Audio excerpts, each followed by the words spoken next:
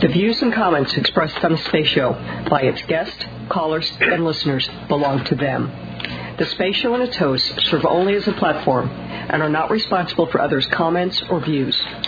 All topics discussed on the Space Show are primarily for educational purposes.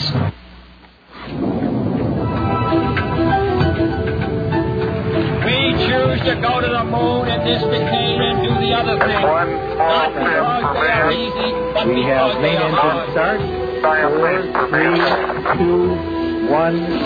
It's the Space Show with Dr. David Livingston, broadcasting to 7 continents, consistently bringing you quality news and interviews with the best and brightest minds in the new space economy. Here is the founder and host of the Space Show, the man who best articulates the vision of space commercial enterprise, Dr. David Livingston.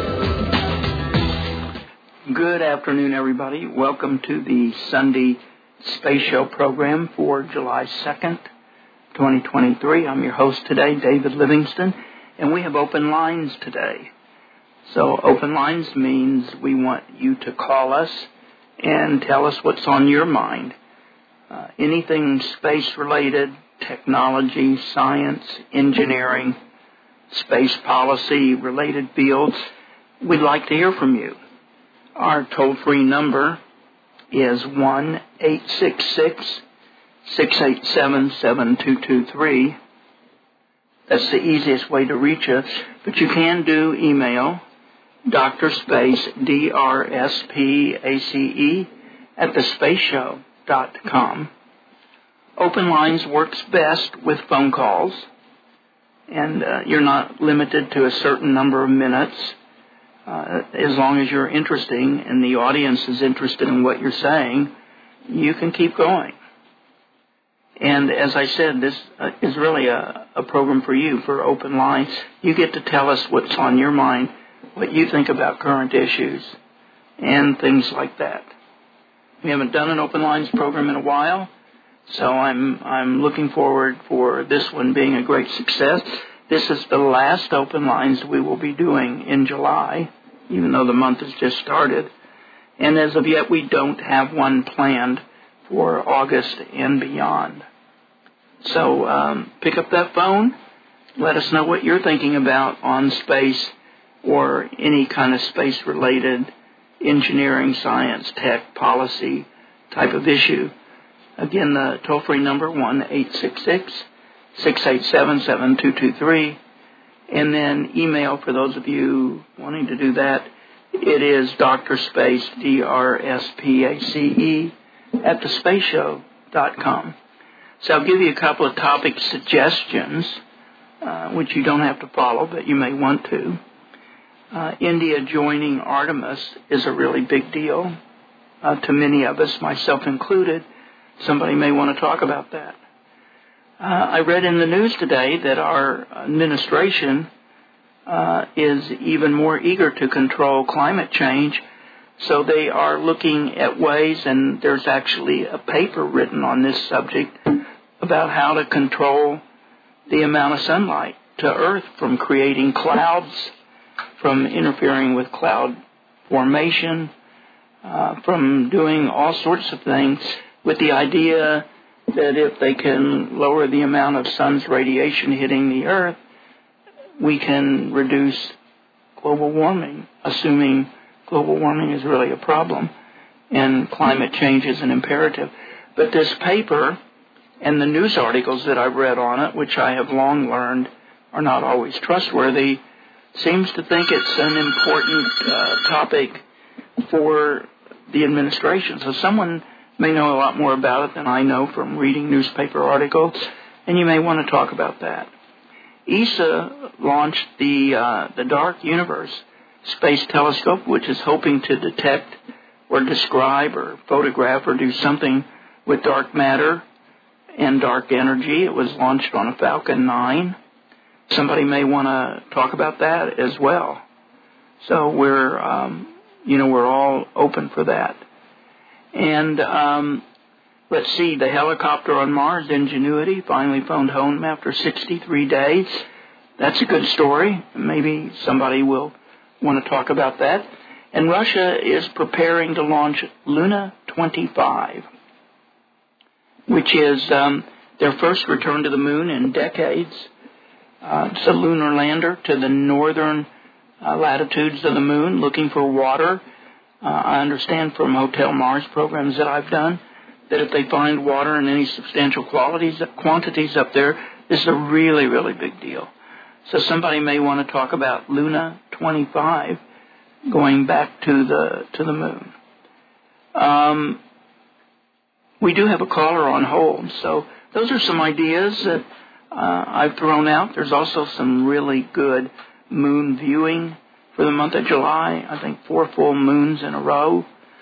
Space.com plus Sky and Telescope and other sources have great information on it and how to see all of this depending on where you live.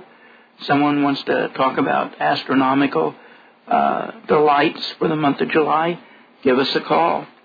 1-866-687-7223. Let's see who our early first caller is. Good afternoon, caller. Thank you for your call. Who are you? Where are you, please? Yes, this is Jacob Grimes. I'm calling from Florida.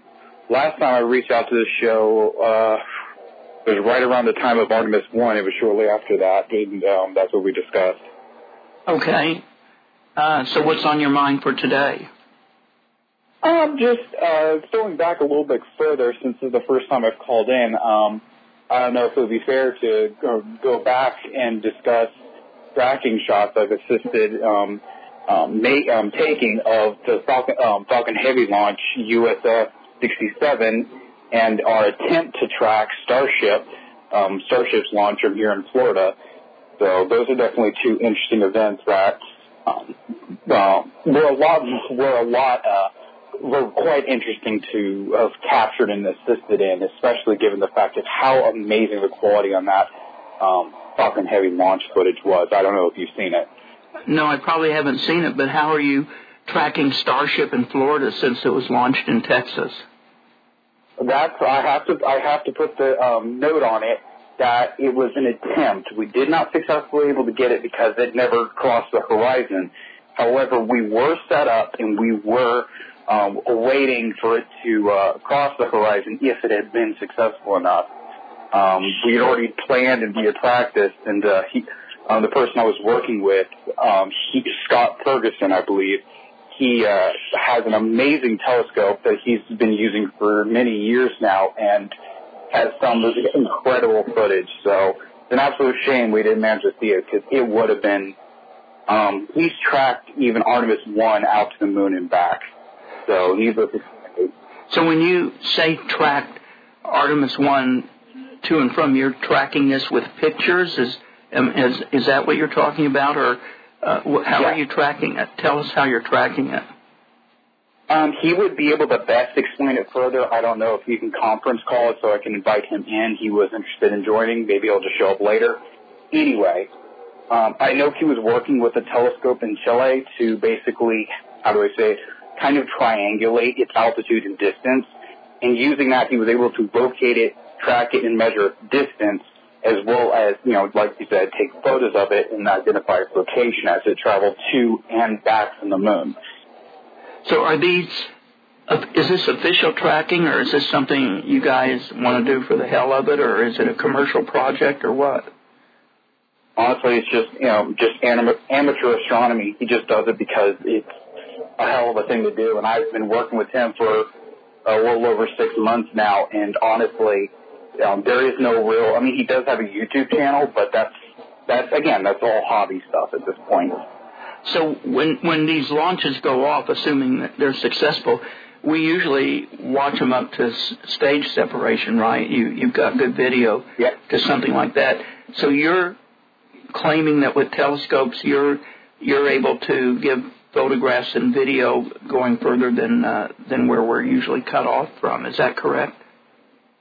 As much as, until it crosses the horizon. And typically he can get up to maybe, I want to say maybe 7-8 minutes. He tries to go as long as he can, but I know with Artemis 1, he tracked it beyond SRB separation. He was still tracking it. And, even when Artemis 1 left, the SLS left his view, he was still set up, and he waited, I think it was about an hour, and he captured when the ICPS and Orion came back over and reorbited over Florida. So are there ways for people to tune into? Are you live streaming your tracking? I guess that's what I want to say. That, he doesn't always, but sometimes he does, and he does have a YouTube channel if people were interested in catching live streams like that. His channel is called Astronomy Live, and it's honestly, again, if you look up his talking heavy footage and some of his ISS captures, they're incredible. In fact, I've been developing footage comparing the official SpaceX broadcast to what he captured, and it's arguably better than what SpaceX showed on that live stream. Amazing. Did he, for example, get the Euclid launch from ESA yesterday on the Falcon 9? I don't believe so. I think he was busy that day. I understand that he has his own job, so I don't pester him every day about what he's doing, but he tries to make as many launches as he can. Since he's not based in Space Coast, he's in another part of the state, but he does try to show up whenever he can.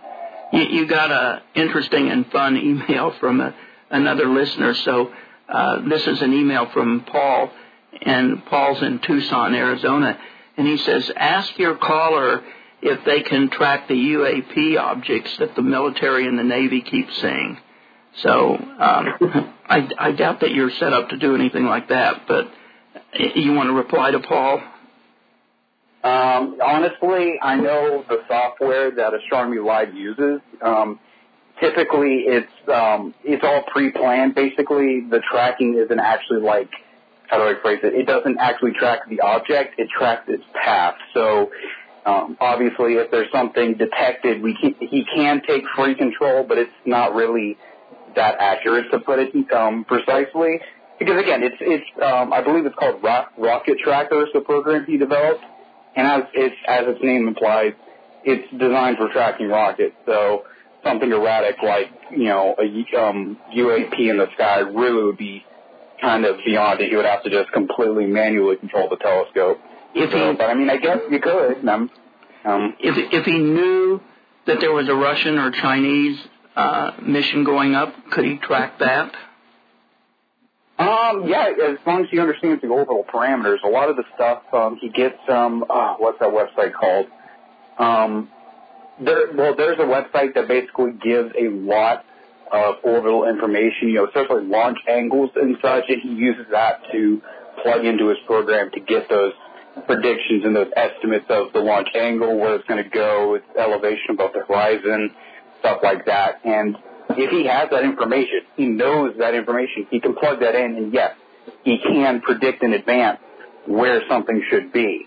He's even tracked geostationary satellites. Granted, most high-altitude objects like that are just, bright spots in the night sky, even with the telescope, but you can tell it's something there. It's not just another star, because it won't move while the stars do, because it's in geostationary orbit.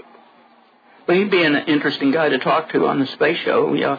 If he calls in today, fine, but if not, you or he should contact me with his contact information, and I'll reach back out to him. I think it's pretty interesting that he's able to do something like that. Well, I'll definitely let him know. He just replied. He replied to a tweet where somebody reminded me of the show was happening, so I'll definitely reach out to him so he knows that you have interest. And again, this is all just the stuff I've been helping him do. He's been doing this for years. In fact, one video he recently made was, I believe he was comparing the location of Polaris taken this year as opposed to 10 years ago. In using that video, he was able to show Earth's orbital precession around its axis, which is really incredible given how slowly the stars change in the night sky. So you guys are just amateur astronomers, is that correct? Yes. Do you have, academic training in the field, or you just got an interest in it and self-taught? I believe he does. I'm just more into it loosely, and I'm also learning through him. Again, I'm only into this for about a year, so everything I'm doing, I'm trying to pick up and learn from him. He's got so much experience, and honestly, he's just an absolute Pandora's box of experiences and things he's done. So it's just constantly, every time I talk to him, just like, wow, you've done that, or, this is something you've done. So it's really an honor and such a fantastic opportunity to work with him, be able to do these things. Even if I'm just, often I'm just running the focuser and just keeping things in focus while he's running the program. But I'm still learning by, how do I say it, absorbing the knowledge, what he's doing and how he's doing it. Well, listen, Jacob, I really appreciate your call, and it'd be great to feature his work and his team and what he works with on the space show. So have him reach out to me, okay? I absolutely will. I'll talk to him now. Okay. Thank you very much for your call. We appreciate hearing from you. All right. And thanks so much. Bye-bye. That was interesting. I was not aware of that, and I think that would be interesting to see how that's being done at an amateur level. So I hope I do hear from him. Listeners, you can call 866-687-7223. You can also send in an email, DrSpace, DRSPACE, at thespaceshow.com. And I threw out some topics for you. You can, go for those topics or go for your own. And here's a listener going for her own topic. So this is Meredith in Chicago. So Meredith says, David, I'm sure you know about the big Zuckerberg-Musk proposed fight coming up. Do you really believe this is real? Do you really think that the two of them are going to fight for charity or for some other reason? Musk said the other day he wanted to do it in the Roman Colosseum. I don't know if they're joking around, if this is just a PR scam, or if people are really planning to do this. I don't even know if Las Vegas odds makers are taking bets on it yet. Do you have any thoughts on it? And so, Meredith, I am aware of it. I'm not paying very much attention to it because I don't think it's real. I can't imagine these guys getting into some kind of a ring or the Roman Colosseum or something and duking it out or doing some kind of fast-learned jiu-jitsu or martial arts to take one or the other down. I just don't see it happening. But I know at least Musk, who I hear more about it from than I do Zuckerberg, seems to be having fun with it. And the press is having a ball with it. I know some cable shows have devoted 30 and 40-minute discussions to it, putting up the size and reach and the specs of each person as if we're looking at a heavyweight boxing match coming up or some kind of a multi-media match fight going on. But I don't think it's for real, and I'd be really surprised if it's for real. I do think if it was for real, it probably would be a huge pay-per-view purse going to probably a charity or a cause, but I don't think I would pay for it. So, Meredith, I hope that answers your question. If anybody else knows anything more about Musk and Zuckerberg getting it on with each other in the ring, hey, make that part of the program today. I guess it's okay. Musk is space-related. We have another caller on hold. Good afternoon, caller. Who are you and where are you, please? This is Marshall in my usual little old hovel. And today I'd like to talk about the Starship 2.0, the 18-meter, 60-foot Starship that was proposed last year. And I keep playing with my spreadsheet and the numbers and so on, and I think it's probable that with the Raptor 2.0 engine, Elon might be able to pull that off. And, oh my gosh, that will be almost another paradigm shift produced by Elon Musk for space adventuring, which gets back to your PhD thesis. Which is what? Basically, your PhD thesis on space tourism Does Starship 1.0 meet your criteria, or does it need to have Starship 2.0? Okay, so first of all, the space tourism was a big part of my dissertation. It was really titled Expanding Commercial Space. So it wasn't just space tourism. We had comms in there and communications and, all sorts of stuff in there. But at the time I was writing this, the companies wanting to do space tourism were all, to a T, talking about single stage to orbit. And there was none of this suborbital crap, okay? And, even the entrepreneurial guys were SSTO to orbit. And when I would go and talk to or lecture to the Stanford class of my professor, Bruce Lucinian, his engineering class was designing, and I hope I still have them there. I think they're in boxes stored in the garage, but they were paper-bound manuals, velo-binded. They weren't published books. But he had 2 big volumes of how to create an SSTO and a half to orbit. So that was single stage and a half to orbit, because Bruce did not believe you could do single stage to orbit.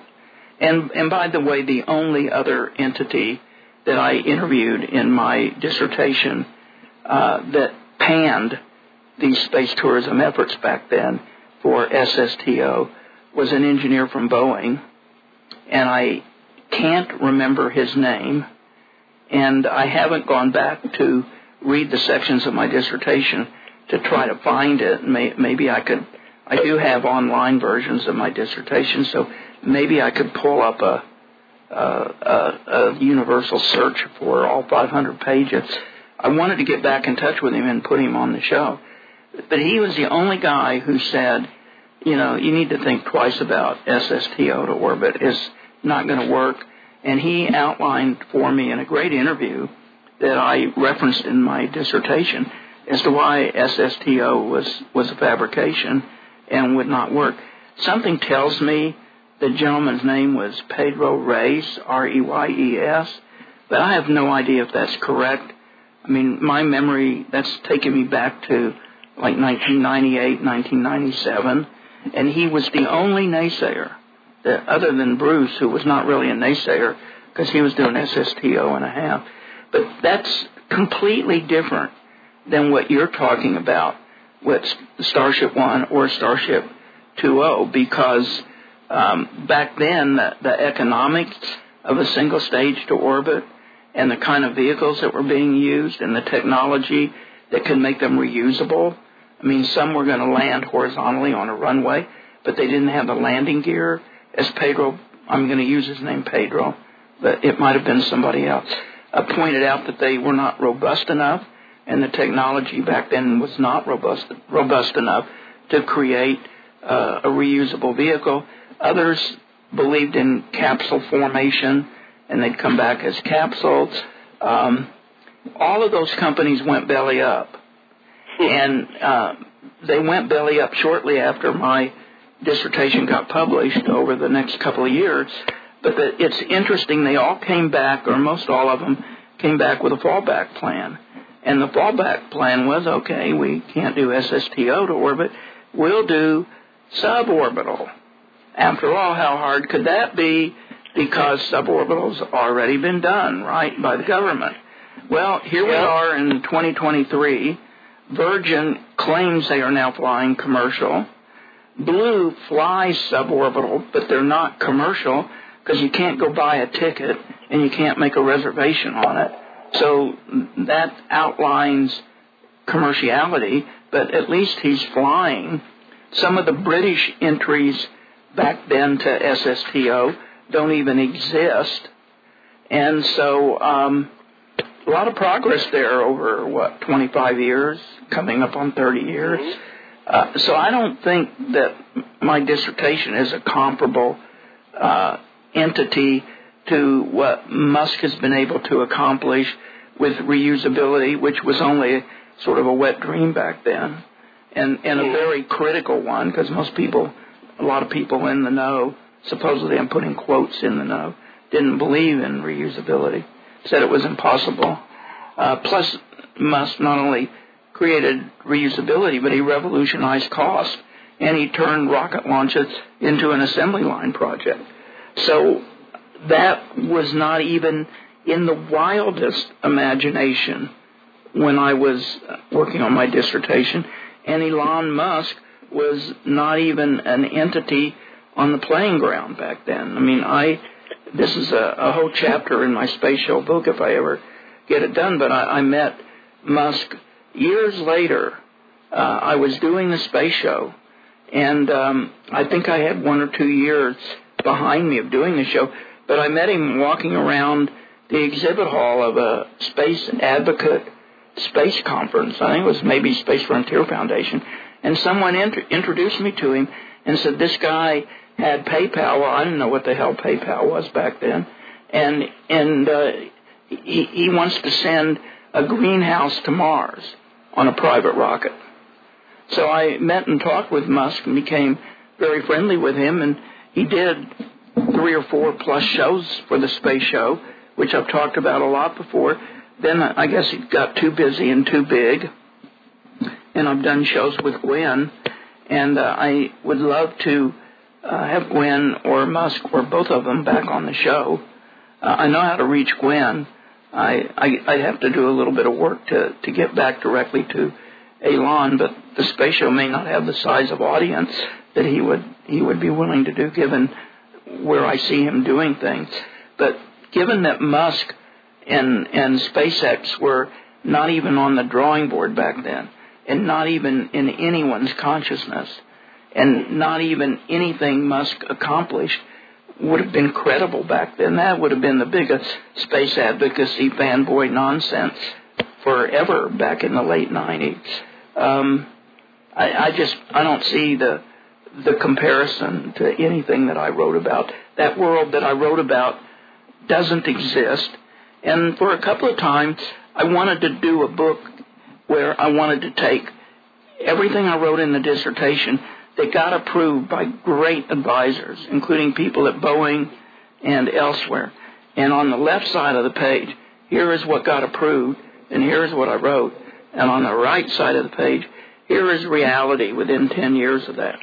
And just show how the best minds of the day, and believe me, they were the best minds of the day. I'm not exaggerating about that, because my dissertation was unique and a groundbreaker, and it almost didn't get approved because they thought commercial space was a farce. And if it hadn't been for Harvey Willenberg over at Boeing and Bruce at Stanford, I would have never gotten my dissertation approved, because commercial space was a joke, back in that period around 1997, 1996, something like that. And I'd love to show how the greatest experts of that period of mine missed it, not by a little, but by multiple football fields. But I've never gotten around to doing it, but I think that would be a really, really fun exercise to do. Mm-hmm. I was thinking that somewhere in your dissertation, you would have put a stake in the ground and stated how many people per year had to go to space to meet the requirements we had space tourism and commercial space. Marshall, we had economics for that, and the best economics of the day came from Patrick, my economist friend who just retired from teaching economics in Japan, and he was just on the show earlier this year. But he did the only credible space tourism market and economic breakdowns of the time. Dr. Patrick Collins, English-trained economist, and his work was groundbreaking, and everybody considered it to be state-of-the-art. And he was the only one that did credible market surveys without bias, or without as much bias as possible, and he ran the numbers. So we had estimates, and I forget what they were, for what it would take, to break even and to do this and that. But Musk was so revolutionary that everything was put in the trash can almost overnight. And, some people have asked me, what changed the industry, or, what are your triggers? And to me, there are two triggers. I mean, this is not the reason for your call, but there are two triggers that really changed the industry into an industry. That changed alt space or new space, whatever you want to call it, into something. And Musk and SpaceX were one, and the other was CubeSats. And those two things opened up space access from comms and remote sensing and to science, technology, and engineering to launches and eventually human launches that you couldn't have dreamed of if you were taking 10 grams of LSD. I mean, they altered a lethargic, dream, fancy, fanfare industry into the real McCoy, and it's been evolving ever since. And God bless CubeSats, and I forget the guy's name, but he's a real famous engineer who developed CubeSats over as part of San Luis Obispo, and now he's at Morehead University. And damn it, I can't believe I can't remember his name. But anyway, God bless them for their vision and their insight and their perseverance and their ability to fund, because without the money, there's nothing.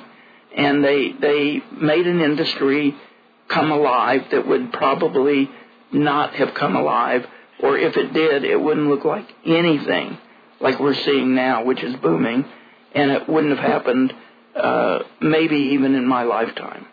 So to me, Musk and oh God, I can't believe who the CubeSat guy is. Let me see if I can research. They get the credit for it in my book. And but Patrick Collins ran the numbers, had the economics, had the market share, had the market survey. But it's all garbage, given how the industry has developed and rockets have developed and engineering and miniaturization and stuff like that have developed. It's not the same world when I wrote my dissertation. I'm sorry to say. I wish I'd been relevant for 100 years, but Mr. Musk put me out of date. Yes, well, as I was saying, Starship 2.0 may be another paradigm shift that we'll have to credit to Elon, but it's going to make another revolution that you basically said has happened over the last 25 years. It's going to totally change the economics.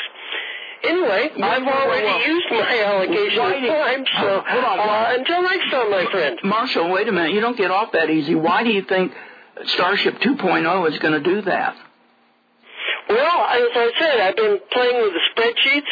Not like I'm getting any real thing off the internet, but I'm playing with the spreadsheets, and I go, with Raptor 2.0 engine, I think Starship 2.0, the 60-foot version, has a good probability of making it.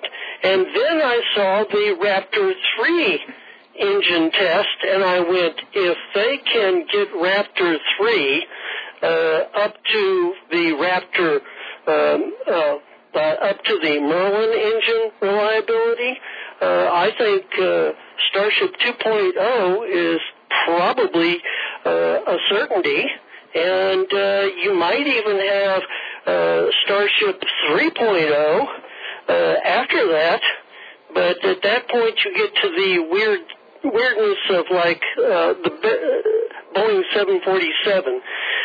Why didn't they build a bigger passenger airplane? Well, it wasn't economical.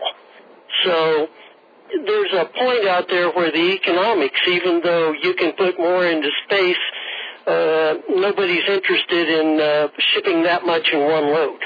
So 2.0 seems like a very solid concept to me. Well, stay in touch on it and keep me posted. And regarding CubeSats, it was Professor Jordi Puig-Suari, I always get his name wrong, and he was at Cal Poly in San Luis Obispo, and he worked with Bob Twiggs, who at the time was at Stanford University, and they proposed the CubeSat reference design in 1999 for graduate students to come up with affordable designs to build, test, operate, and actually fly a spacecraft. And now that you mention it, I think it was Science Friday on NPR last Friday. Uh-huh. They had a bit on that. Well, and they should. And it was kind of cutesy and not all that intellectual, but it was the foundation for where we're going today. Yeah, so those two, along with Musk, they had different segments of the industry. They were the triggers, in my estimation, that revolutionized space. Mm-hmm. So, what other issue do you want to test me on? Why are you staying in Oklahoma? What's with that? Oh, well, right at the moment, I'd definitely like to leave Oklahoma because the pollen count is through the roof and my sinuses are balking. Well, I miss Tulsa in my high school on other days, but I love Las Vegas, so I'm not really interested in going back. All right, Marshall, until the next time, okay? Okay, bye-bye. Thank you. We have an email from Fremont John. He posted on the blog, and he gave us more information with some relevant links to Astronomy Live, and that pertains to Jacob's call earlier in the show. In fact, the first call of the show.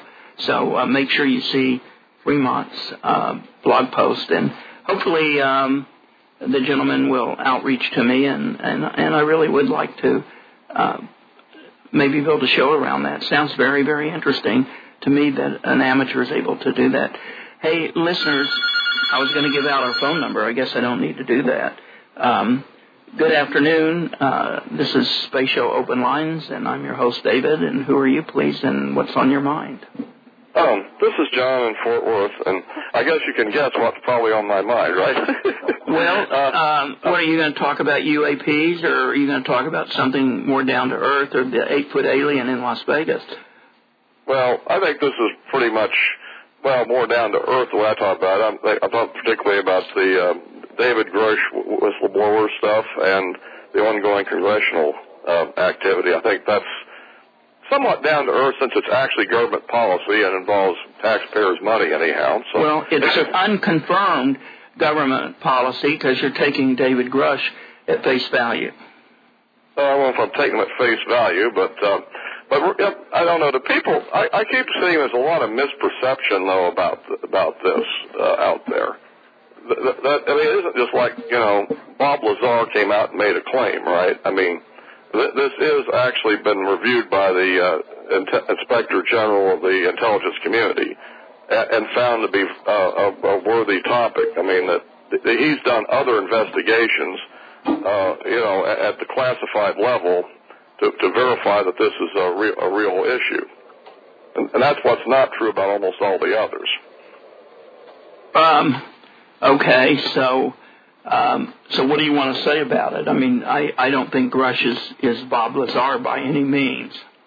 No, but the thing I'm just trying to say, and Congress apparently now this has gone to the congressional committees, and now we've got Marco Rubio has stated just recently that there are other people who have come forward to the committee providing similar or substantiating type information to them, which are different people, and some of them are apparently just completely separate. So I think things are starting to move in that subject now, I think. It's going to take a while, obviously, because of the fact that you're dealing with things that seem to be buried pretty much into deep classification. But I think apparently there's going to be some kind of open hearing, although I'm kind of wondering what they're going to say in the open hearing. Nothing, and unless one can get access to what's being said in private and why they're keeping this a secret, and in secret, then the whole discussion has lost interest to me because I don't believe it's credible. So Well, I don't know the answer to that. It's happening. I mean, well, it's happening, but it's none of it is verifiable. None of it is reliable. You can't go double check it. You can't go do diligence about it. You can't do anything about it except to hope that these guys are telling the truth and that maybe they quit covering things up. I suspect the cover-up more has to do with their idea of national security than it does keeping ET or alien stuff away from the public. But and the fact that I think it's a national security perception, whether that's true or not, I have no clue. That gives them cause to continue a cover-up, and then they go have these secret meetings and they tell people all this national security stuff. For all I know, they're telling them that it's Russian, Chinese, and American weapons, and we can't afford to let it out of the bag. I don't know that they're not telling them that, so we have to keep making them think it's from outer space and keeping it classified. Maybe that's what it's all about. But unless we somehow break through why this story has to be classified, do they really think we'll crumble if we're told the truth about flying saucers and ET? I mean, it's just mind-boggling that they have to classify this. Well, I mean, as the why is because it has been from almost the 1940s, so that's why it is. And as to why they made the decision back then, and it hasn't been changed since then, is a different issue. But the point is, though, that the issue is that I think that they're also proposing additional legislation on top of what happened last year, which is going to require basically even the private contractors to, within 180 days of the enactment of the law, to start providing what they have on these kind of things. So if that passes, that'll be another interesting development here. And well, I'm not in agreement with you. I don't think it's interesting because we're only given what they want us to know, and that to me is unsatisfactory. But if this is true, this is scientifically revolutionary. I mean, how do you know it's true, John? How are you going to confirm that? I mean, come on, it is true. The question is, how long is it going to be hidden? I mean, if this was all bogus at this point, Congress would have dropped it like a hot rock. It would have been over with. Not true. It depends on what Congress is being told. They could be told that it's something that you couldn't dream of in your wildest imagination about national security interests between China, Russia, and the United States that you and I would never in a million years dream of. And they could be keeping the ruse up because this is so crucial and vital to keep this, whatever it is, quiet and secret, that going with the UFO ruse is the only way to keep it hush-hush. And you don't know that that's not what's being told them. I know I'm imagining it. But Rush has made public statements that are not consistent at all with what you're saying. Well, but why would, if it was legitimate national security, conventional stuff, why would there be a whistleblower? Why would it be referred to the committees, and why would they be taking it seriously? I don't know, but maybe it's all part of how they do disinformation. I mean, you know, when they do disinformation, they put out a little bit of genuine stuff to go along with the bogus stuff. Maybe this is how they're trying to keep it alive, because their conventional story that you and I have been told all our lives is absolutely wearing thin, and they probably need to reinvent the story. So I don't know, John. I don't have any idea, but unless one can do some due diligence on all of this stuff, and all you have to do is believe what the whistleblower is saying or what this one is saying, or credibility with a congressional hearing. And why should Congress be credible on this when they're not credible on almost anything else? So I don't know. I remain a huge skeptic, and I don't understand why all of this has to be classified.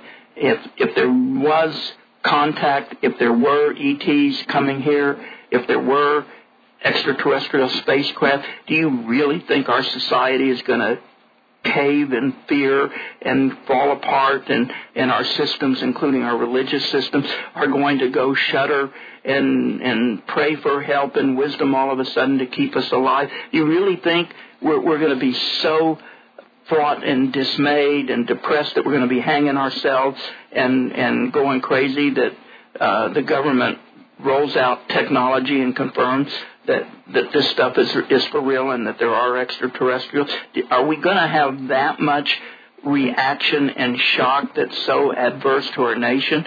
I think we have more shock and adverse nausea and stuff going on with the culture in America today than we would ever have with announcing extraterrestrials are for real and we're ending the cover-up. Well, remember, a lot of this is just the momentum of the past. I mean, the decisions to keep this very secret were made decades ago, and nobody's changed it. I think that's the whole point. No. But the key thing here, though, is progress toward declassification. I think you're missing the point. It isn't believing these people. If the Senate can get and the House can get the executive branch to declassify certain things, at least the actual existence of this stuff and its reality, that's a major step ahead. I mean, right now, and that you need to have some powerful congressional committees that first of all have to figure out who's been really running the show, which I think is a big mystery here, is what agency really has this stuff. I mean, I think that's a big one right there. And I think they're trying to push to finding that right now. I think that's what's happening. Well, you need to have a little more discernment, in my opinion, and maybe I need to be a little bit more trusting, but I'm not trusting. I'm totally skeptical. I'd love it to be free. I wish the 8-foot alien in the Las Vegas backyard was true. I wish the guy said my vehicle crashed and I need to get home. Help me. I think it'd be wonderful, and I think, people would not freak out. I don't care if he's 8 feet high and was the Purple People leader. But, we're not trusted to be adults, and maybe there's a reason for that, because maybe Congress knows we're not adults because they're not adults. I don't know, John, but I'm skeptical, and you're not going to convince me, and Grush isn't going to convince me, and not until they end this damn stupid cover-up of why this subject has to be so secret. And I've not heard a good reason for it, and national security doesn't work for me unless it is so secretive in terms of weapons or something like that. I don't know, but I've not seen any UFO kind of technology that's talked about in the culture making its way into weapons or military systems yet. Maybe that's on the way. I don't know. I doubt it. I doubt that's happened. Well, I mean, the whole thing is there's a lot of mythologies out there too. I have to admit that, and that, like stuff like I was listening to some of this Dr. Greer stuff this morning. I couldn't stand it after about 20 minutes. I had to quit listening to his 3-hour video. I made it through 90 minutes, and that was all I could take. Yeah. Even though they are supposedly eyewitness testimonies, right? Yeah. Oh, yeah. I saw that. Some of this stuff is, the idea that the neutrino experiment at the South Pole is some kind of a space weapon to fight alien. There's some really nonsense in that thing. But remember, that's part of the cover-up of the thing is all the baloney stories. That's how you cover it up, is make people not believe it by putting out so many outrageous stories that cover up the much smaller truths that everybody just kind of ignores. I think that's been the technique. Like the 8-foot-tall alien showed up just about the time Grush showed up, right? You need to have that kind of distraction. I don't know if the people involved in it or just coincidence they seized upon some random report and kind of had something behind it. But the latest on the 8-foot alien in the Las Vegas press is that the cops have put out a notice that says trespassing is a crime punishable by jail, and we are urging people to quit trespassing on the people's lawn that saw this thing, and you're not welcome there, and the police know you're not welcome there, and we will enforce the law, and the family is armed. So that was a press release I saw yesterday. So I don't know where the family is, but the family has not rescinded their story despite all of this adverse publicity and trespassers on the land looking in the bushes and stuff like that. So, I don't know if they were smoking or taking something, but it doesn't seem plausible to me. But I know they're armed, so you don't want to go snooping around on their lawn. Well, I won't go there. And the other places I wouldn't go to either because they're protected by government security, and you go to prison if you tried to get in there legally. So the point is, anyway, well, listen, I hope you turn out to be correct, and I turn out to be overly conservative and cautious, and I'm missing the boat. But because I would love for all of this to be real, and I wish they'd remove the curtain of secrecy over it, because I don't think any of it's essential, and I don't think knowing about E.T. would freak any of us out unless you're already freaked out about something. So, but we'll see. I'm just interested in the science behind it. I mean, this would confirm that really advanced propulsion technology is possible. Absolutely. I mean, really advanced stuff. I mean, beyond our known science, and that would be amazing. I mean, prevailing views is that isn't really possible, I think. I mean, and so, absolutely. Anything else on your mind? I'll see if someone else wants in. I think that's a bit for now. All right. Maybe someone will pick up on your call and bring more into it. So thanks, John. Okay, bye. Bye-bye. While we're waiting to see if someone else wants to call us, 866-687-7223. Adrian in San Diego sent in a note. Starship is merely the Model T. Wow, it's going to be a busy day. Good. Is merely the Model T as far as the real future of space is concerned, and the show will really get going once that space nuclear propulsion, initial thermal and later electric, will then kick into gear the full migration to Mars and the industry to mine the asteroids for their resources. By the way, if anyone has seen the new film, Asteroid City, call in and tell us what you thought about it. I'm going to go see it tomorrow. But I hear it's pretty weird, and it's not really about asteroids, but there is a UFO involved in it. If anyone has seen it, I'd love to get a film report from you, so give us a call. We have another caller on hold. Good afternoon, caller. Welcome to the Open Line Show. Who are you? Where are you, please? Hey, David. Here's the other John from Fremont, California. Yep. Hello? Yeah, I'm here. Can you hear me? Yeah. Okay. So, John from Fort Worth mentioned the Ice Cube Neutrino Observatory at the South Pole, and that's one of the topics I wanted to bring to your attention. There was a paper published on June 29th in Science that revealed the first map of the Milky Way in neutrinos. And this Ice Cube Neutrino Observatory at the South Pole is really remarkable, and is doing cutting-edge science. And so this is the first time that we've been able to find where these neutrinos are coming from, and it's still kind of a mystery what is causing them. But I can post this on the blog, and I think your listeners might be interested in it. Do you think go ahead. I was going to say, do you think the technology came from E.T.? No. Okay. Because that's what he was talking about. Yeah, I know, and it's ridiculous. But anyway, it's incredible because these neutrinos don't interact with anything, and so they rarely hit the detectors, and they bury these detectors, like a kilometer down in the ice in the South Pole, and they're detecting neutrinos coming through the Earth from the other side of the Earth.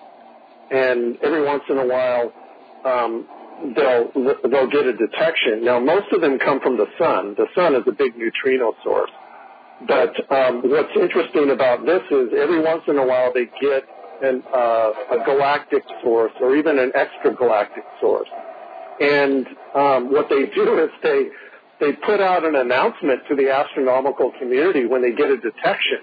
And then they point other telescopes in that direction, and in some cases they found active galactic nuclei, which are, huge supermassive black holes in galaxies that are generating these neutrinos, and they've been able to pinpoint a few neutrino sources outside our galaxy and in other galaxies. So it's an interesting paper, and I thought the listeners might be interested in it. Okay, yeah, please do post it. We'd appreciate that. Yeah, so the only other thing I wanted to mention is I'm just finishing up my interview with Alex Leyendecker, who's with the Florida-based Astrosexological Research Institute. And as you and I know, he gave a talk at ISDC on sex and space. And the interview is just awesome. He talks about all the issues that we've been talking about as far as the gravity prescription. And then also, there's going to be some risk takers that want to be the first people to, have the sex in space. I'll just be honest with you. And so, I mean, this can cause all kinds of liability and ethical questions that need to be addressed. And he's at the cutting edge of this research. He just published a green paper. Are you familiar with green papers? This is the first time I've heard of them. I think so. Go ahead, and then I'll tell you if that's what I'm talking. That's what I think you're talking about.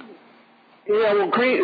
I'm used to white papers, but green papers are usually published by governments trying to foster discussion on topics that need regulation.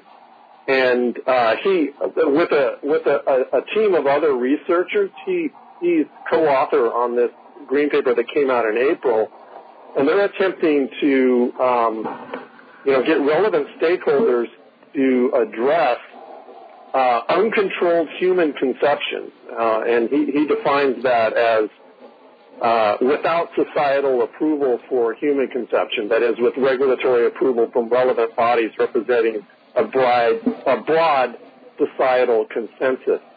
And so then we get into a discussion about who's going to, do this regulation. Is it going to be public? Is it going to be private? Is it going to be an industry consensus, and so on?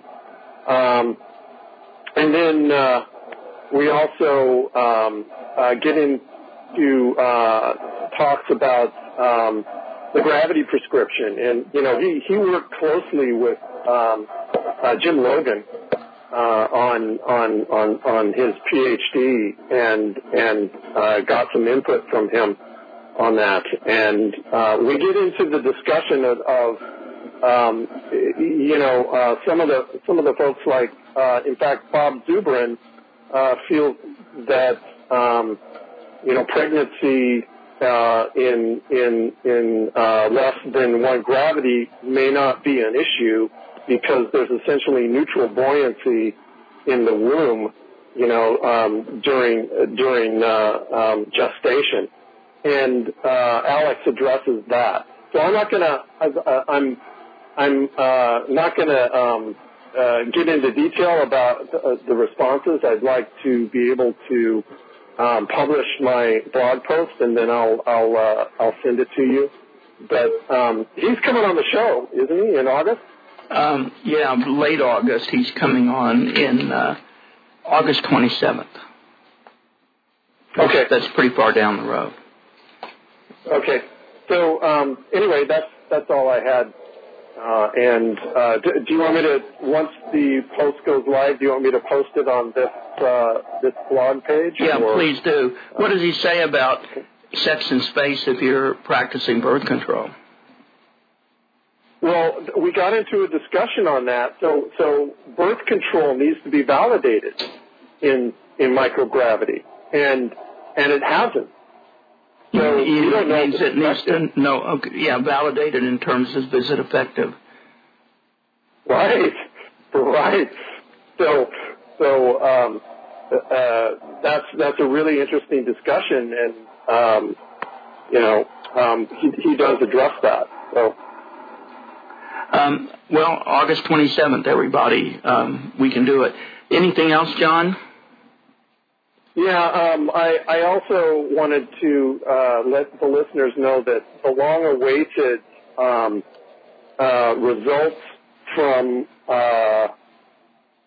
JAXA on mice in 1,6G in their centrifuge in the Kibo module on the International Space Station that we've been waiting for since 2019.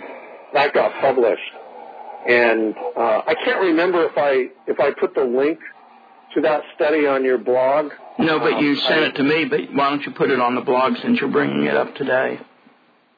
I will. Okay. Thank you, John. So that's it. Okay, bye-bye. Listeners, let us know if you want to call 866-687-7223. We jumped to a phone call right away, so I didn't even get to make whatever announcements I would have made. But I do want to repeat that we're a 501c3 nonprofit. We're listener-supported, and we absolutely need your support. So if you like the show, talking to guests, having open lines programs, talking to other guests, support us, please. If you're a federal U.S. taxpayer, you get a deduction for your gift. On our homepage, thespaceshow.com, there is a PayPal link in the upper right corner that will take you to our PayPal account. And if you're a donor using Zelle, the email address is david@onegiantleapfoundation.org. And then if you're using a check and you're mailing it to us, it's made payable to One Giant Leap Foundation, and it goes to our offices in Las Vegas. That address should be on the PayPal button. It's on our website, where you can easily get it from me at drspace@thespaceshow.com. But we absolutely do need your support, and we hope that you will support us. As for our sponsors, which you too can become one of, you get the banner ad going across the homepage, and on the long formats I can read a PR statement, which I'll do at the end of this show. But right now I'll shout out to Northrop Grumman, AIAA, Helix in Luxembourg, our newest sponsor, the National Space Society, Celestis, Astrox, Dr. Chaim Ben-Arroya, and the Space Foundation.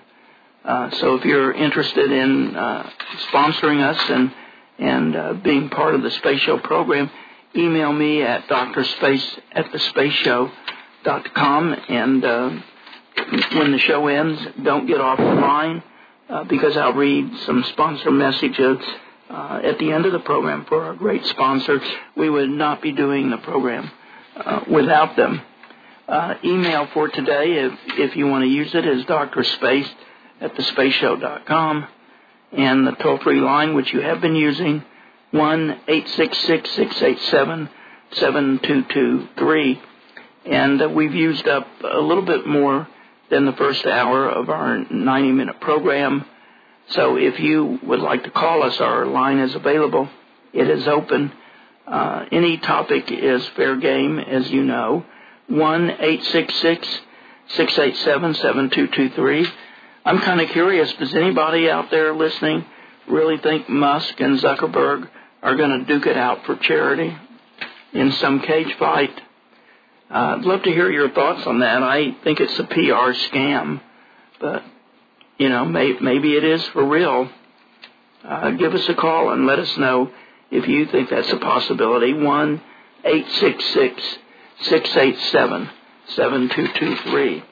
And another item caught let's take this call first, okay? Good afternoon, caller. Welcome to our Open Lines program. Who are you? Where are you, please?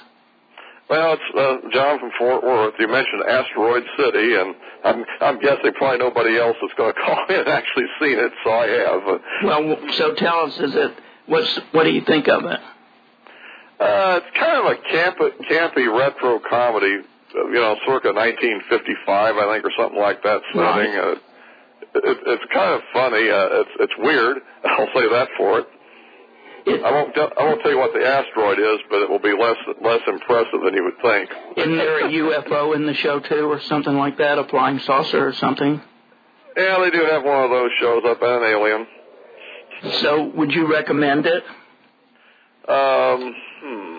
Well, it depends on who the person is. Yeah, you should go see it, I think. But everybody else might. It depends on their taste. If they like really kind of offbeat movies set in the 1955 period, I guess that would be interesting. I mean, well, the director's an award-winning director. He's very, very famous. So, right. I mean, like I said, this is not your typical movie. You know what I'm saying? This is really very kind of a campy thing about that period, and I guess kind of a nostalgia thing a little bit. Like was the theater crowded when you saw it? What did the audience think? Were they booing it or anything like that?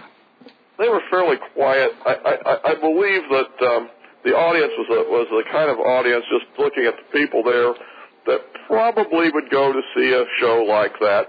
You know what I'm trying to say? It's kind of something. It was probably the smallest theater in the multiplex I went to, and but there were several people there, and nobody booed it or anything. Well, they're probably followers of the director, because again, he's had some really big hits and an Academy Award winner. So I think it's kind of interesting. It's funny, if nothing else, in a lot of ways. Did you actually laugh in it? Maybe a little bit. I thought it was kind. Yeah, I kind of did. So I like the part where his train's coming by, and it's got 10 megaton bomb. Do not detonate. So it took over the old landmark Sunset Theater on Sunset Strip in West Hollywood, which is a very famous theater, and for its premiere. Okay. And they said people appeared in costumes, sets, and even the concession stand sign was made into a 1950s era concession stand sign on food prices and stuff from the film industry. So apparently the Hollywood crowd got into it. Yeah, it's got an all-star cast too. So I mean, Tom Hanks and it's Well, if you're the kind of person that sees 3 movies a year and want the big blockbuster type thing, then no, that's not your show. If you see somebody as many as I do and want something a little different than your typical thing, you might like it. I kind of did. It's a little strange, but Wes Anderson, who's the award-winning director, is the guy who directed it, and I'm sure a lot of people are going out to see it. So it's a group of people ranging from all sorts of things that are at some kind of an astronomy convention. That's what I was told, right?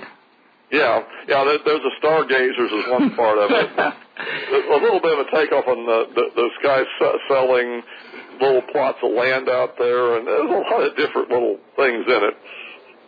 Well, I'll let you know if I enjoy it, because I'm going to go see it with Dr. Sherry Bell tomorrow. So. Okay. Well, I hope you enjoy it. Like I said, if you want something different than the typical live-action comic book movie they put out in the summers, this is definitely that. It's definitely something different. All right. I'll let you know what I think of it, and thanks for the movie review.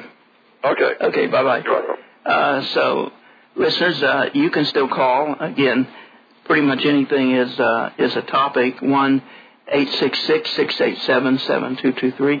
I'm curious, as a follow-up to John's earlier call, are any of you sold by the whistleblower testimony of David Grush on the UAP stuff, and the disclosure of whatever UAPs or flying saucers or ET stuff might be? Does anyone want to comment on it? Are you following it? Is there any interest that you have on it? If you have a point of view on that, it might be different than John's point of view, but absolutely let us know. And I saw an article, and I'll throw this out there, where there are some proposals for Congress meaning the House of Representatives, cutting parts of the NASA budget in cost savings efforts, and that would go directly to either delaying and shoving off into the future the Artemis and Return to the Moon plans, or possibly even canceling them. So is anybody else following this House of Representatives possible budget plan and cuts to NASA and how that might impact Artemis? Does anyone have any thoughts or opinions on that? We have an email. Okay, this is the posting from Fremont John that he called in about a little while ago. So his two posts are back up on the site. What would you think if they actually did reduce NASA funding and somehow it deferred or delayed or really injured Artemis and Return to the Moon? I'm sure China's not having anything cut to Return to the Moon. We got another caller. Good afternoon, caller. Welcome to the show. Who are you? Where are you, please? Hi, I'm from Sarasota, Florida. I think a friend of mine called in earlier on Astronomy Live. Yes, he did. Absolutely. What's your first name again?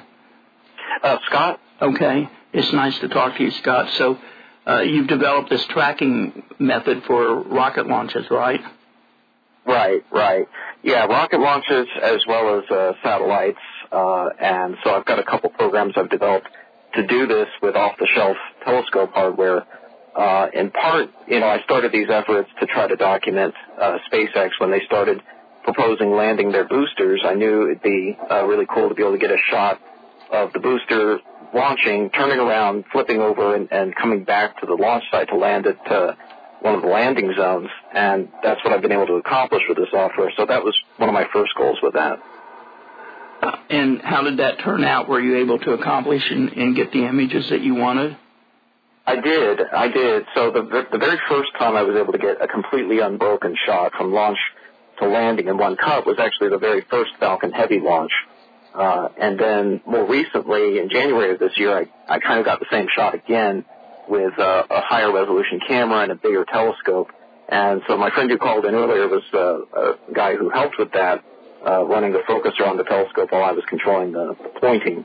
And it came out really well. I mean, you can really see these boosters come off the Falcon Heavy center core and turn around and fly back, and it's stunning footage. Is this on your YouTube channel? It is. Yeah, my YouTube channel, Astronomy Live. If you search for that on YouTube, you can find my channel pretty easily. I've got 30,000 subscribers now. And so I also provide this software. Both the source code is on GitHub, so anyone can download it and try it themselves. And if you join as a channel member, as an added bonus, I give people a compiled executable so they don't have to compile it themselves from the source code. Have you made any of your videos available to SpaceX, and have they responded? They haven't responded per se. I will say, it's funny. You kind of have to be careful with these things sometimes. As an anecdote, a friend of mine who also films some of these launches with me with my software, he's got his own setup, his own rig for tracking these launches. He was tracking by hand at the time, but he filmed the fairings coming off and starting to emit thruster pulses. And this was before SpaceX announced they were starting to work on trying to recover the fairings. It was not public knowledge at all. But it was a twilight launch, and he caught these fairing pulses, these thruster pulses coming off the fairings after they separated from the rocket. He didn't even realize the full implications of what he was capturing right away. He just kind of noticed something was going on there. And by the next morning, people on the Internet, having seen his video, figured out what was going on, that SpaceX was starting to try to recover the fairings when they hadn't announced anything yet. So the punchline to that story is he actually received a message from a lawyer for SpaceX asking him to take down the footage and inquiring about where he acquired the footage from. Now, he was on public property, and so they had no leverage. But if he had been filming that from behind the security gate, if he had been someone who had like a pass or a card, NASA ID badge, to try to film that up close, then they might have tried to exert some leverage, to get his access revoked for revealing proprietary information. As it turns out, they had no leverage, so all they could do was kindly ask, and all he would do is tell them no. I mean, the cat was out of the bag already. But you you have to be careful because, you know, as SpaceX is a private company, if you film something that maybe they're trying something experimental and it's not been done before and no one knows about it and you review it, they may not be so happy with you, actually, which is kind of funny. Well, but they can't control that if it's out there in the public for somebody who has the capability of seeing it to see it. I mean, what do they expect? They expect privacy up to orbit? Right. Oh, I mean, absolutely. They have no control over it. You know, it's just sort of the kind of thing where all they can do is say no, and I guess they figure the worst that can happen is you would say, no, thank you, I'm not going to comply with you, and that's what happened. But, you know, they definitely will try if you end up revealing something that maybe was off nominal or you reveal something that reveals especially anything proprietary that they're trying that's new. They don't necessarily like that. But I have had some interest expressed by smaller companies in my tracking software. Copenhagen Suborbitals was one. You might have heard of them. Exos Aerospace was another. I helped them with a launch. So yeah, smaller private companies that are developing new rocket systems will sometimes express interest because it is a cheaper kind of tracking solution. I did offer information about it to NASA. They had an RFI or a request for information out a month or two ago looking for what is available in the private sector for being able to track launches. One of the things they were looking at doing in terms of trying to reduce costs for the Artemis program is seeing if they could outsource to the private sector tracking of their launches, because right now that's all done, of course, with government resources, and, you know, they're keeping people on staff to do this, I'm sure, and it's probably expensive just even if they're sitting around not doing anything. And so they were looking at trying to privatize that, and they just wanted to see what options were out there, what systems were available commercially. So I sent in, I only found out about it at the very last minute before the deadline was due. So I threw something together real quick overnight and sent it to them. It was kind of, unfortunately, half-baked. I wish I'd had more time to put a package together, really going into detail on the system, but, you know, I tried to offer it to them as well. So who knows? I think it's important, though, to document these missions. And speaking of Artemis, you know, I was able to track not only the launch of Artemis, but the Orion capsule as it went out to the moon and came back. And I did some independent tracking of that with telescopes here on the ground. So I'm hoping that program doesn't get canceled. I know they're talking about, you know, Congress is talking about pulling money, and it might even result in the cancellation of the program. And I think that would be a real shame because it could be a really inspiring program for the future. I know I was personally inspired to get into spacecraft tracking like this from seeing old photos of the Apollo program that were actually captured by amateur astronomers tracking the Apollo missions traveling to the moon and back. There were a few amateur astronomers who were able to capture pictures of that, of various Apollo missions going to and from the moon in the cislunar space. And that inspired me to try to do the same thing now with the Artemis program coming up. You got an email from James in Chicago wanting to know if you're tracking the Tesla. Oh, I did, actually. So, for about 11 days, I want to say, after the launch, I was tracking it heading into deep space. I tracked it out to almost 8 times the distance to the moon. Once it got about that far, that's about as faint as it could be while a telescope I was using was still able to detect it. But there for about over a week, I was tracking it into deep space with a variety of telescopes. Now, in that case, I was using telescopes on the iTelescope network. So this is iTelescope.net. This is a commercial website where you can rent time on very large telescopes, 20 inches in some cases, very large, very powerful telescopes, and command them to point wherever you want. And so I pointed some of those scopes over at the Falcon Heavy second stage in Tesla, and I was able to see it for quite some time, and I was able to independently track it, which was really cool. I have a question for you because Celestis has a flight coming up where they're going to send their memorial ashes to be interred on the moon. It's dependent upon the ULA Vulcan rocket, which is back in the hangar getting repaired, so it's unclear exactly when it's going to take off. Is that something that you would track, or would you reach out to Celestis to track it, and could you get its landing or crash on the moon?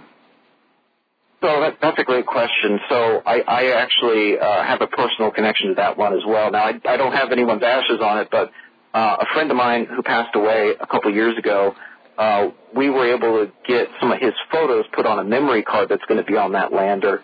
And so that was done to another YouTuber whose name is escaping me at the moment, and I apologize. But he had an offer to be able to put pictures or whatever you wanted on a memory card that's going to go on that lander. So I've got his photos on that lander, and I'm going to be tracking it as much as I can.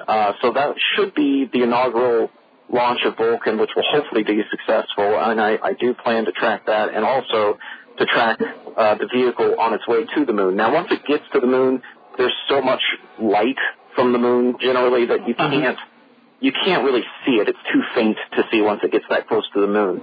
But on its way to the moon, usually within the first 24 hours or so, it ought to be visible at some point, hopefully. Now, it's going to depend on exactly when they end up launching and what the sun angle is on the spacecraft and all of that.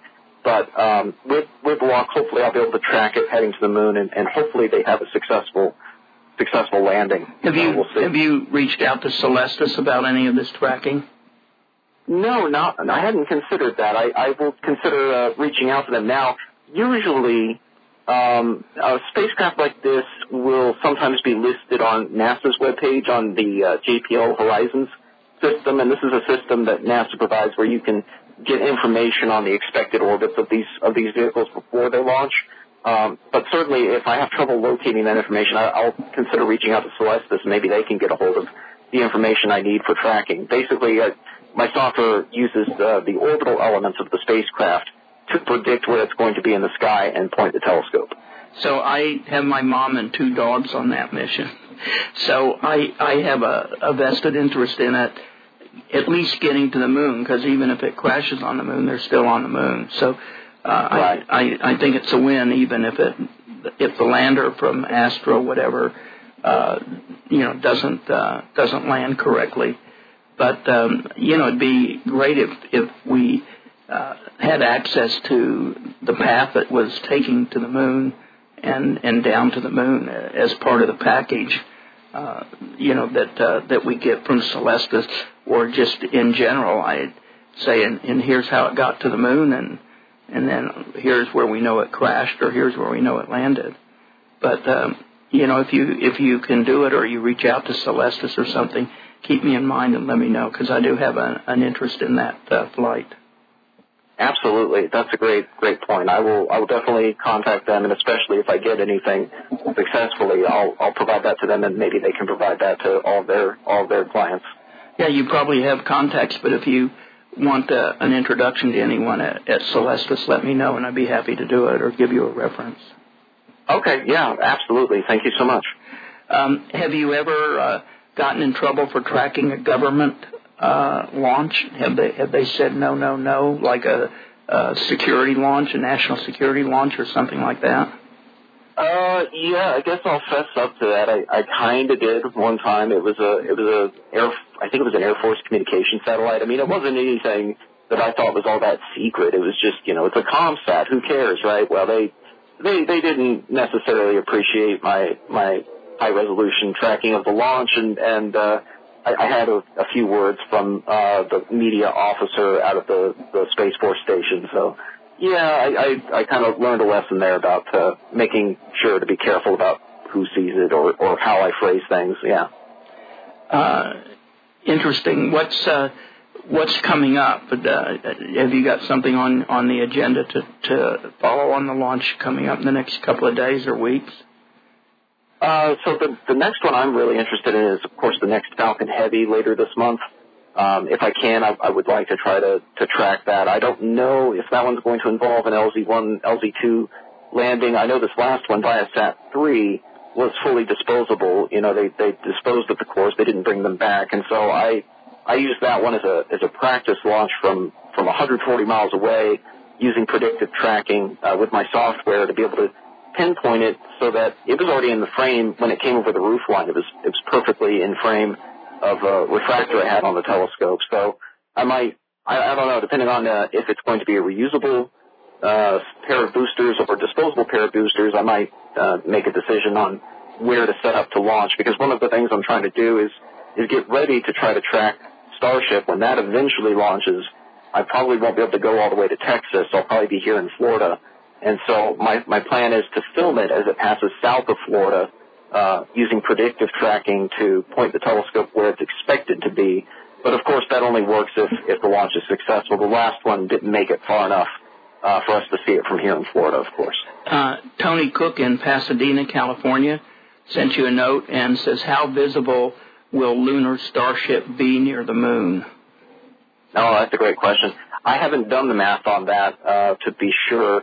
My gut reaction is it still won't be big enough to be visible when it's near the moon. But if it's in a halo orbit with Gateway or something like that, where it's relatively far from the moon in the sky, it ought to be visible.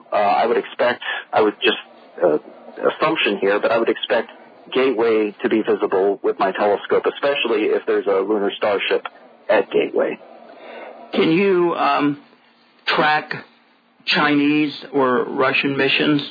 Can you get the information to track them, or you can't get the information, and so the answer would be no? Oh, absolutely. I mean, spacetrack.org offers orbital elements. They don't distribute orbital elements for our classified satellites, for U.S. satellites, but they have no compunction about distributing information on any Russian or Chinese satellites that they have information on. So you can get the orbital elements to any of those satellites and track them. And it's one of those things that's on my to-do list. I've been meaning to get some good footage of the Chinese space station, and combination of weather and timing just haven't lined up for me to do that yet.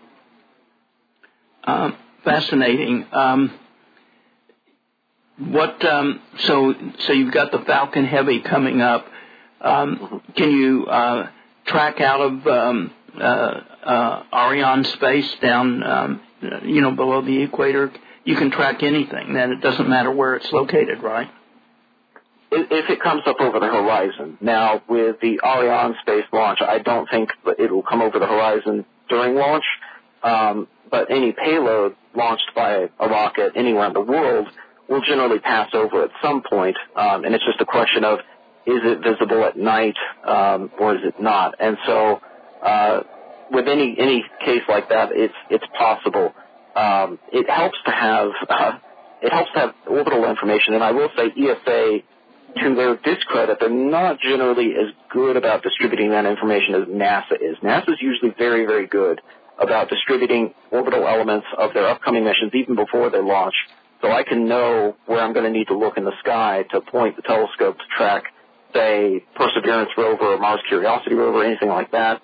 For example, this ESA mission that was launched the other day on a Falcon 9 was heading out to Lagrange Point, and it should have been visible at night. However, I could not find any orbital information on that mission, and so there was no way for me to easily be able to try to track it. I guess I could have hunted around for it and spent a few hours looking for it. Maybe I would have found it, maybe I wouldn't have, but it was not enticing enough for me to try to spend my evening doing that.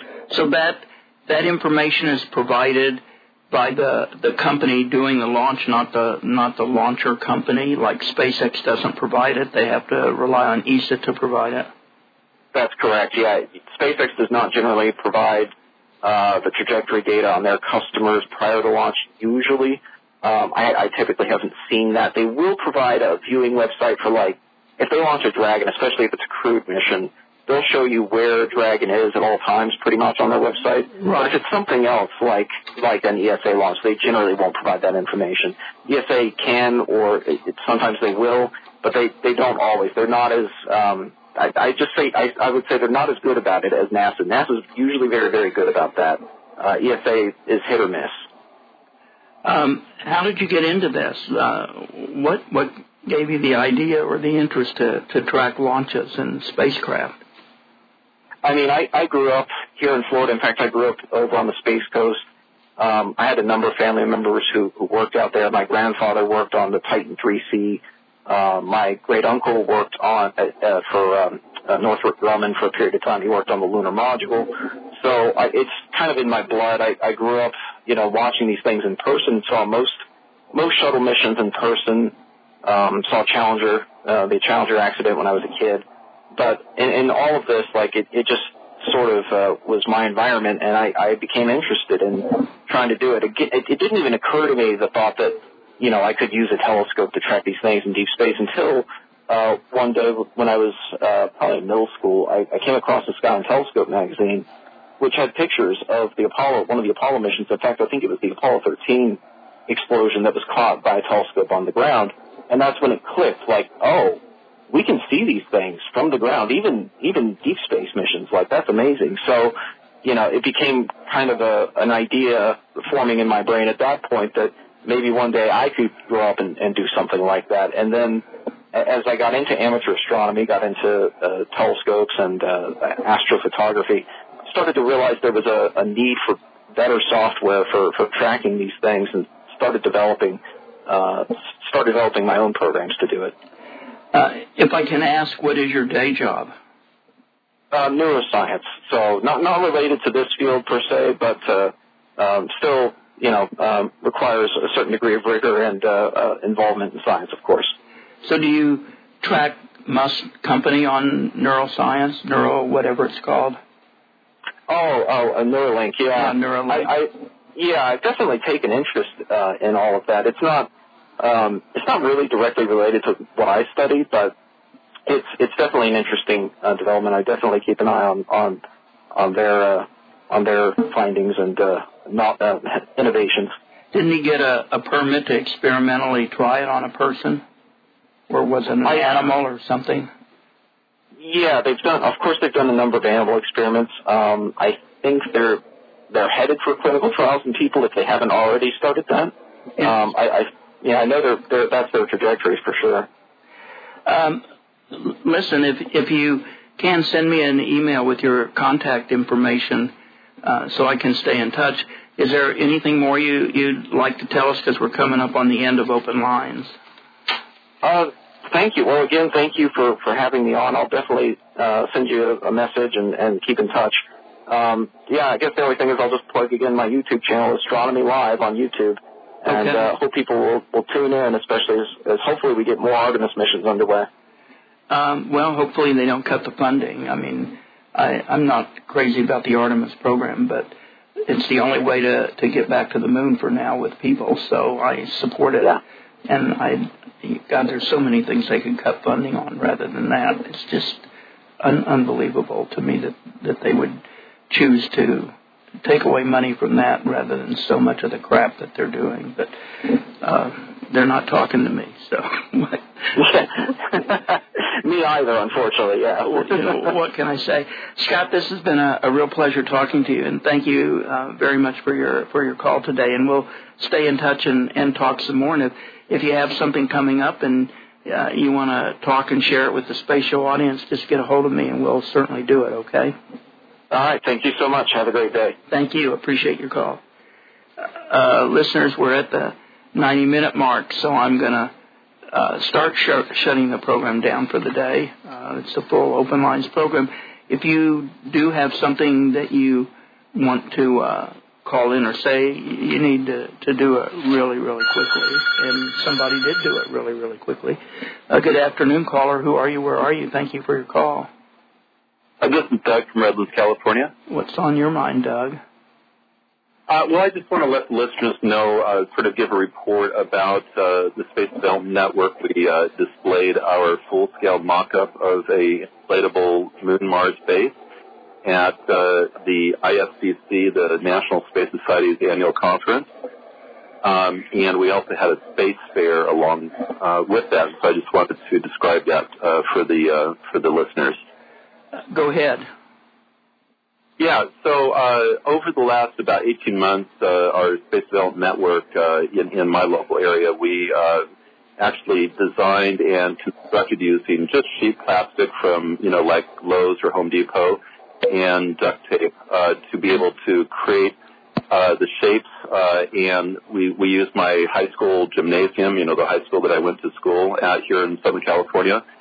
And they let us use it over quite a period of time. About once per week we would work on it. And so our InstaBase concept, and the reason why we call it InstaBase is because inflatable habitats, you can construct them on Earth with, Kevlar, the very best materials, and test it all, make sure it's safe, and then you just package it up and deliver it. We use the presumption of Starship payload size, and so you would just deploy it to the surface, and robots would wheel it out to a pre-prepared surface area that had been flattened, and then you inflate against the vacuum, so it wouldn't take too much air. You go ahead and inflate it, and instantly you just have this thing sort of inflate and construct itself. That's why we call it the InstaBase. And so what we did is we created this InstaBase mock-up, and of course we use fans to inflate it. So it's only a mock-up. It's not something that's ever going to be launched to the moon or Mars. It's just for illustration purposes. But this thing has 10 different modules, and when all the modules are attached together, the footprint fits within basically a high school gymnasium. So this is a very large mock-up. It's full scale. And it has 10 different modules. One of them is a bed hab with 4 different bedroom modules attached together. From that comes a hallway going past a 2-module bath hab. And then the hallway goes into the living hab, which conceptually has 2 floors. Bottom floor would be for the kitchen. The upper floor would be for a living room. And then sort of attached close in there is a cross-shaped work hab with 4 different wings. The long wing for a machining area. Another wing is for chemistry. Another is for bio and geology, and the 4th wing is for assembly of telerobots using both local parts, sort of bulky metal parts, as well as shipped electronic parts and motors, fine, precision motors. And then just to the south of that is a arts hab, specifically designed with a circular dome roof that would allow people to, using sort of sticky socks, they can dance and be able to use basically all surfaces for music performance or art shows, things of this nature, as people on Earth are watching.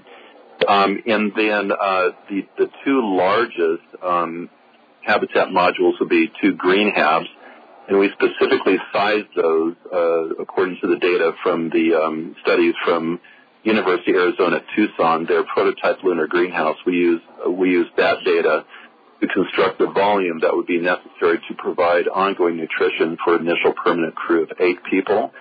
And then finally, another large hab would be a spin hab.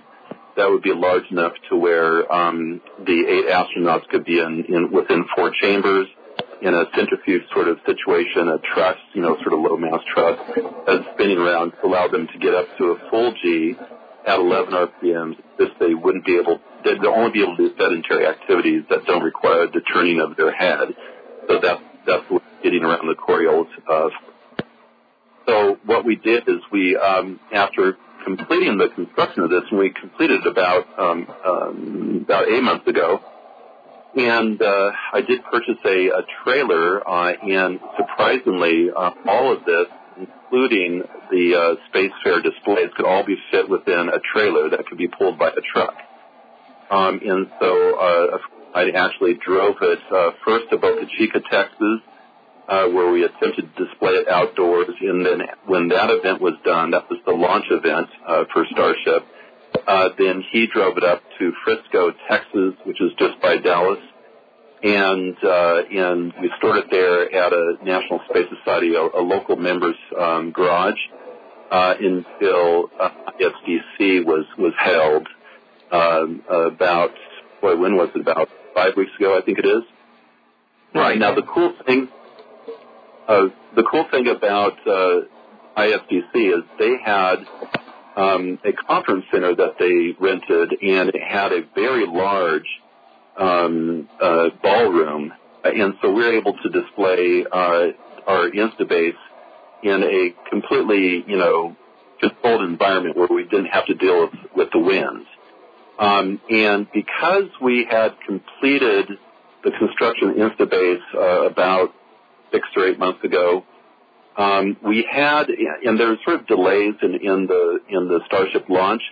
During that time, we did start constructing signs as well as quite a large number of sort of space science fair with the space orientation, so we call it Space Fair. A lot of different displays illustrating the concepts of space development.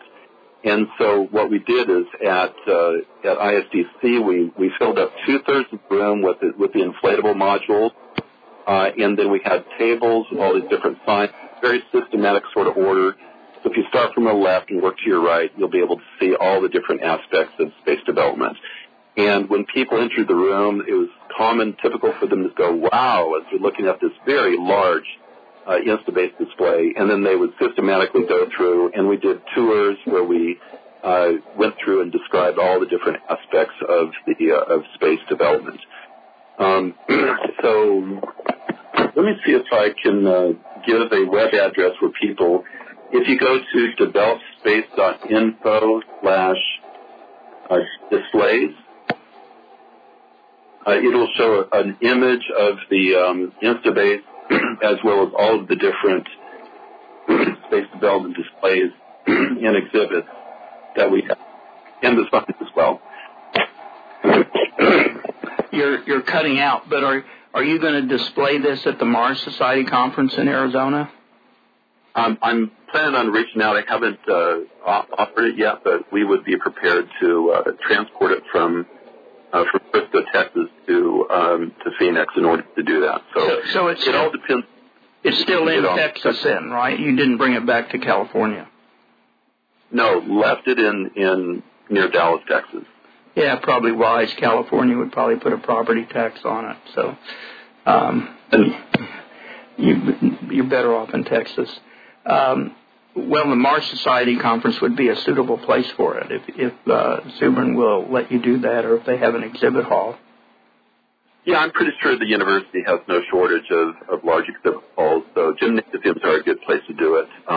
It all depends on the time of year and the availability. I guess it all depends on the fee to rent the facility as well. The big AIAA Ascend conference is around the same time as the Mars Society conference. It's at the huge, and I do mean huge, Las Vegas Convention Center. And so there you have a different crowd because you have almost everybody's within the industry, including the Mars aspect and the company aspect of Mars and related topics. I think it'd be really interesting for that crowd to see something, because I saw it, of course.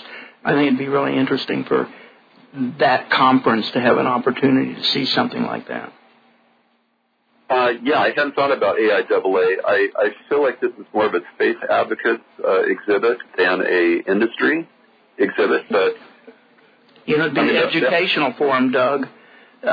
Especially if you were there to guide them for a few days, it would be something that this crowd would not see because they probably wouldn't go to an advocate conference.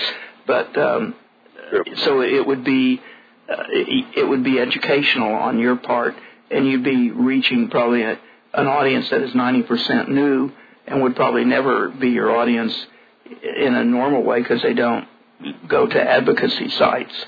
And they weren't at ISDC. At least I didn't see very many from that crowd that were at ISDC. So I know it'd be competing probably with the Mars Society, but it'd be a real switch to put it there and let the professional side and the industry side grasp with it. Yeah. Something to think about. You know the dates on AIAA? No, but it's later in August. Hold on, I've got my press pass credential. Let's see if I can find it real quick. It's called Ascend, ASCEND. So you could Google AIAA Ascend, and because it's in Las Vegas, and you'd probably get it right away. Wow, I see that. Yeah, October 23 to 25. Right. And the convention center, I was there for Ascend last year, so they had so much unused space in the rooms that they were having the conference. It looked like there were 2 people there compared to the relevant space at the convention center. And like in the big rooms where you would walk through to get to other rooms, you could have put 10 of your Mars habitats in there. You know, it was just wasted space. You know, it was a huge room, and you walk down this little area over here and you go into doorway 1 or doorway 3, or you had to walk across the open space, which was like a football field, to go into doorway 4 on the other side of the room. That's just one, and then they had contiguous rooms that were locked because they weren't being used, and there might be 2 or 3 rooms, and then there's a room that's being used. So I don't know how they do their space or anything like it, but it seems to me they have the space that they're already paying for. You know, and maybe the convention center would even let you put it in public areas, because they had so much public area space. It was unbelievable. Like when you walk in from the parking lot, when you walk into the convention center, there's more space from when you walk in the parking lot than you had at the whole ISDC thing. Yeah, so Las Vegas is a 4.5-hour drive from Phoenix. Yeah, right. I know. Yeah, I'm very well aware of that. I do it. So I don't know how long a drive it would be from Texas. It might be 2 days from Texas. I don't know. To Phoenix. So the Phoenix one is first, and then the Mars Society Convention in Phoenix is first, and then a 4.5-hour drive, and then Las Vegas. Las Vegas to Phoenix is about 6 to 8 hours, depending on how fast you drive. Well, Google Maps says 4.5 hours, nonetheless, and it's 2 weeks later is the Ascend conference. So, can you take your truck over this unbelievably high and scary suspension bridge that they built in place of the road over Hoover Dam that connects you from Arizona to Nevada, or would you have to go the long way around? So you might want to look into that. I don't know. I mean, they've got a freeway going over that. That would be no problem. I've been over that bridge. You've been over that bridge, and it doesn't bother you? Not at all. Jesus. They got a freeway going. Yeah, they got a freeway cross. It bothers the hell out of me. I'm thinking the next time I go to Phoenix or Tucson, I'm going to go the long way around. That is one hell of a suspension bridge. It's Freeway 11. That shouldn't be a problem. All right, just wanted to make sure your truck would go on that road. Yeah, I'm not concerned. All right.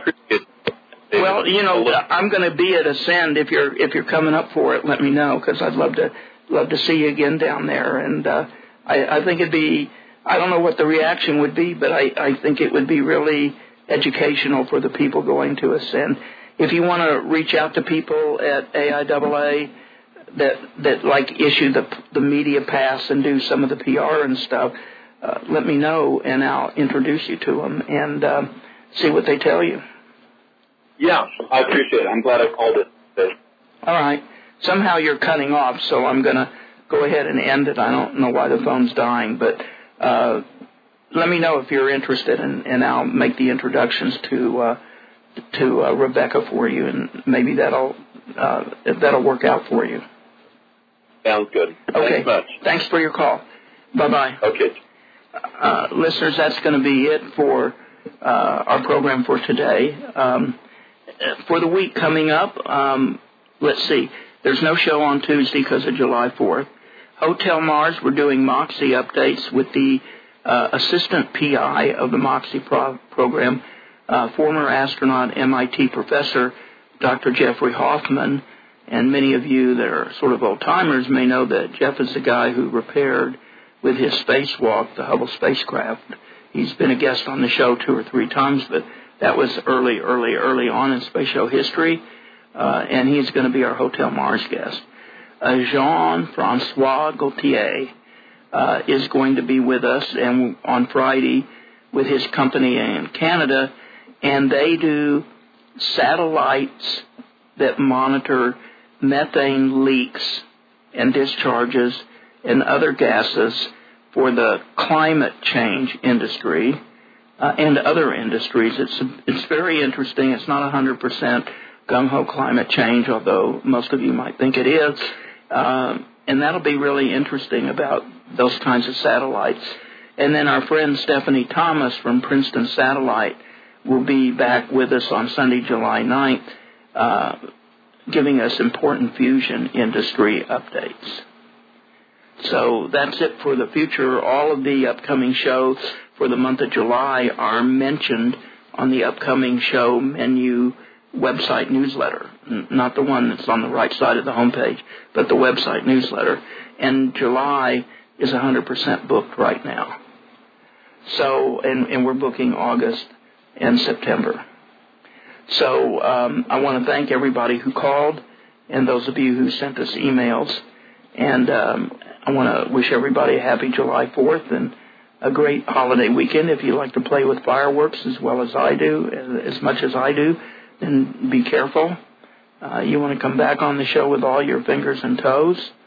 So here in Las Vegas, there's a fireworks stand on every single corner just about. There's no shortage of them, but these are mild, really scaled down fireworks compared to back in the day, like I'm an old geezer talking, back in the day where you could buy cherry bombs, TNT bombs, and M80s. Yeah, none of that stuff's available anymore. Buzz bombs that were really buzz bombs. But they're nice, and if you like fireworks and you have kids, can't go wrong. But they're on every corner here, and I don't know the rules for where you are, but if you play with them, be safe and have a good time. And stop for a serious moment. I really mean this. And thank the U.S. of A. for being here, because we're an exceptional country despite all the problems we have right now and the cultural changes we're going through. And the world would not be the same. And I personally do not think it would be as free, and it would not be as secure as it is today without the United States. So lots of great people have come before us. We stand on their shoulders, and we will continue to do that with lots of great people. So just give pause to say, happy anniversary to the Uncle Sam.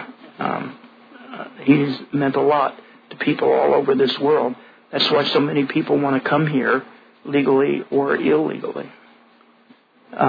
So thank whoever you thank for you and your families being here, and for the United States being here for all these decades and centuries to help make this a better planet.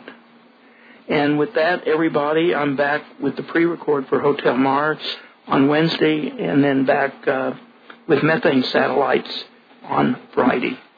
Goodbye from the space show, everybody who called today, everybody who emailed. One more time, happy 4th of July. Keep looking up. Great moon lookings this week or this month. You can find lots and lots of articles about that. And enjoy looking at the moon if you're in an area where you get to see a lot of different full moons. There are 4 of them this month back to back. Once again, keep looking up. Goodbye from the space show. Oh, I almost forgot.